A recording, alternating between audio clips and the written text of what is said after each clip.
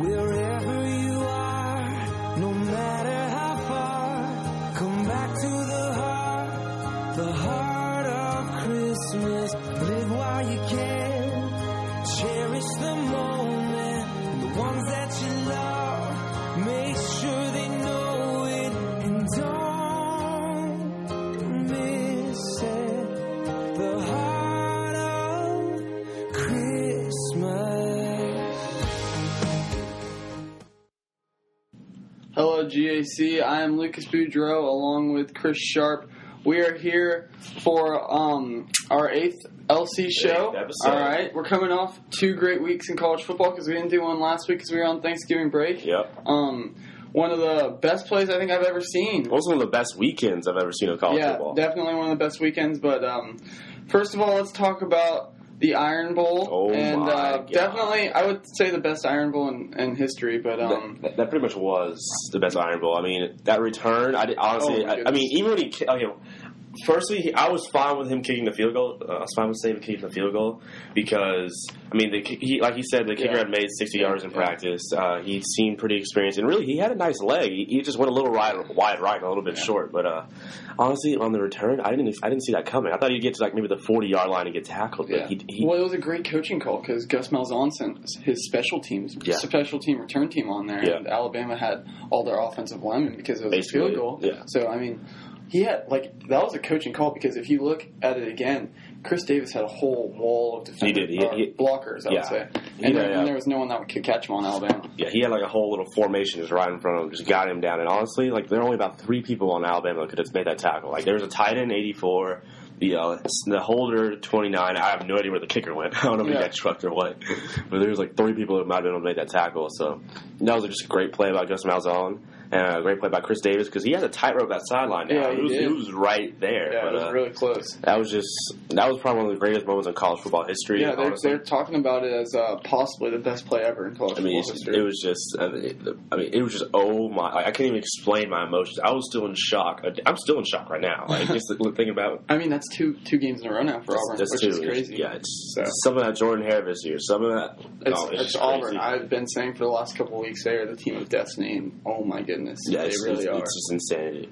All right, so our first topic that we will talk about is the Heisman rankings. Mm-hmm. We got a little situation with Jameis Winston, but who's on top of your Heisman this week? I have Jameis Winston at the top. Now, today, Willie Meggs, the state attorney, he will announce whether Winston will be charged or not at 2 o'clock today. So after this podcast is posted and everything else, we'll definitely know if Winston will be eligible or not. But if Winston isn't charged, he's the runaway Heisman winner, honestly. Yeah, I agree with that. McCarron he had a good game, really, but he lost still. Yeah. His stats don't match.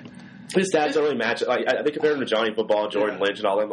They have 40 touchdowns. But seriously, he doesn't really need to be them because Alabama's team is so good. Yeah, I mean, even though they lost, I still think they're probably the best team in the country. Maybe they're definitely top 30. 1A, 2 or something. Yeah, like that. I mean, yeah. Yeah, but so McCarron's out. Mariota's kind of been out. Manziel lost again. He hasn't beat a ranked team all year. Yeah, everyone talks about A&M, but he hasn't beat a ranked team all year. No, that's not all his fault. But Manziel's out. If I had to vote for anybody else, I'd probably do Andre Williams despite him getting hurt. Because 2,000 yards at Boston College with no one in front of you, really? Come on, that's pretty impressive. So I'd have to go with that. Yeah, I have Jameis Winston. I think he's going to win it. I don't see anyone else passing him. But I actually put Jordan Lynch this week in front of Johnny Manziel because he's actually having a really good season. Mm-hmm. If he gets into a BCS bowl, I think they actually have a pretty good chance to beat. If they get UCF or someone like that, who's going to win the AAC most likely. I think they can beat UCF. I don't know if they can beat say an Alabama in the Sugar Bowl or something, but I think they can contend with a good team. I just don't know if they'll win. But Jordan Lynch is having a monster. Lynch is they played against Florida State in the Orange Bowl, and I watched that game. And Lynch was, even though. If he had better weapons around him, I think he'd be a monster. Because we kind of shut him down. It was less because of him and more because he's got nothing to work with. Yeah, so Lynch is a great player. Yeah, he's impressive. Okay, well, we're going to move on to some game picks this week. We only got 3 games. It's championship week. Yep. So first game we're going to pick is number 2 Ohio State versus number 10 Michigan State. It's at a neutral site. Who wins this one, Chris? I have Ohio State winning this game simply because I believe Michigan State, they have a great defense, but you got to put some sort of points up. And Ohio State's defense isn't that great, I feel like Ohio State, they can kind of manufacture their own points, whether it's on a punt return, maybe a turnover, or they also just have dynamic playmakers. I mean, you got Braxton Miller back there and Carlos Hyde, so it's going to be kind of hard to stop that for 4 quarters. So I think that it might be a little lower scoring. I could see it maybe like a 24 to maybe 10 or 24-13 kind of score. Yeah, I actually like Michigan State. I was disappointed with Ohio State's play against Michigan. They gave up, what was it, 500 or 600? It was like 600, I think. I think it was 600 yards to a Michigan team who has struggled on offense. Michigan State was just, Michigan was just... I give it to them. It was a rivalry game. Michigan played out of their minds. Yeah. But I don't really think Ohio State is the second-ranked team in the country. Honestly, I can name 3 to 4 teams ranked behind them that I think would beat them like 8 out of 10 times probably. Yeah. I would say Alabama, possibly Auburn. I even think LSU is still really good, even though they've lost maybe Oklahoma State. But yeah, I think Michigan State's going to beat them. Their defense is really good. I think they can stop Braxton Miller. I just am concerned about Michigan State's offense because they're shaky. I don't really know anyone. I don't really know anyone on their offense. I just know their defense is really good this year. So I hope they beat Ohio State because I like Auburn. So I want them to get into the championship. I feel like Ohio State against Michigan State, they might be able to do something because that's like they haven't faced any real speed all year. Really, Michigan State in the Big Ten play.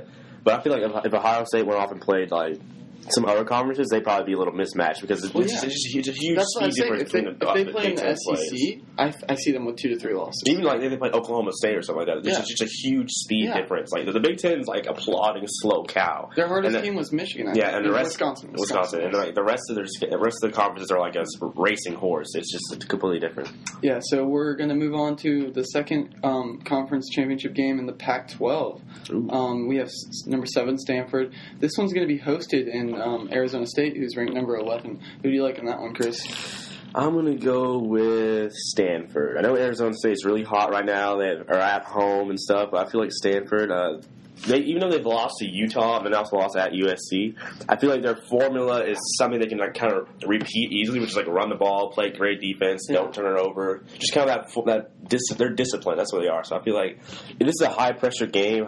This is for the Rose Bowl, really. A chance to go to the Rose Bowl. Yeah, it is. So it's kind of I feel like Stanford, they've been there before. Arizona State, they'll be really hyped and amped. Mm-hmm. I feel like Stanford coming on a mission just to win this game. So I got the Cardinals winning.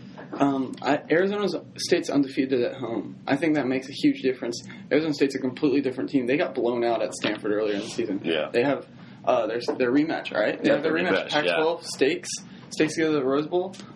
They're really good at home. I think they're going to get off to a really quick start, maybe go up a couple touchdowns.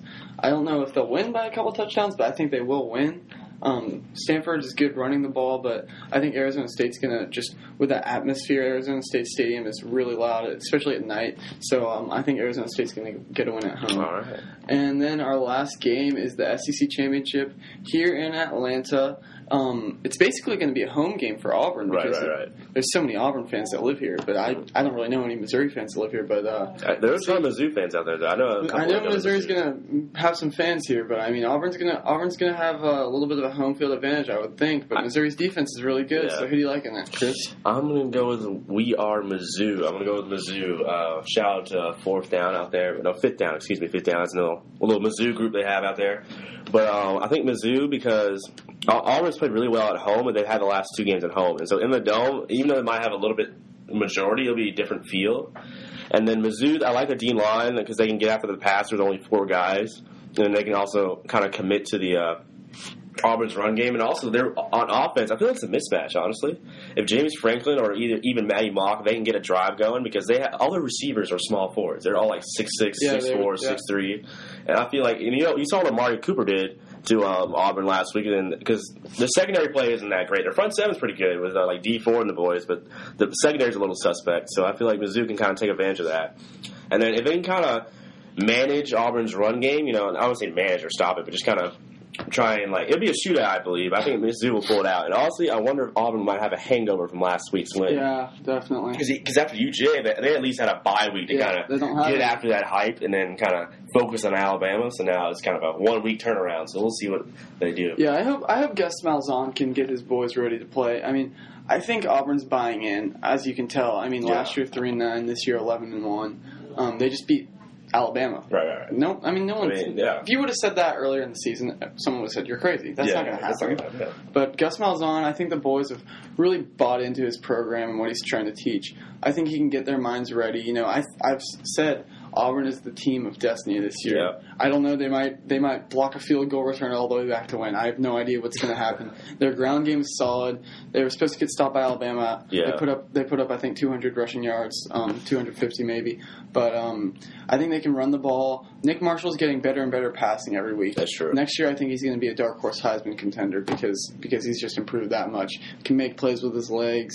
Now, Missouri's front seven, their D-line especially, is really good, so I think he's going to have to keep the ball a lot more than he's used to. Yeah. But because they're going to be keying in on Trey Mason, because Trey Mason is just a monster.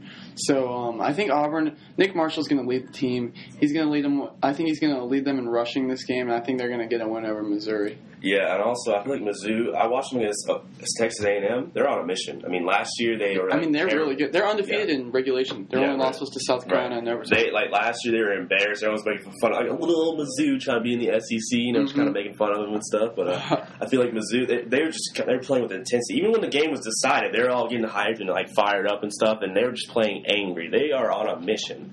I know Auburn's a team of destiny, but I wonder if every game were at Jordan Hare, I'd pick Auburn every game. But this is at Atlanta. It's in Atlanta SEC championship game, so I just wonder how that'll affect it. Yeah. Well, think about this. If next year in the SEC is the same as this year, you would have Kentucky playing Arkansas in the SEC championship. Because Missouri and Auburn both finished last in their respective conferences. So think about that. So that would not sell well at all. Yeah, I'm sure everyone was thinking that this isn't going to happen, but, who knows? Yeah. Who knows? I mean... that is it for this week. Thank you for stopping by. Alongside Chris Sharp, I'm Lucas Boudreau signing off.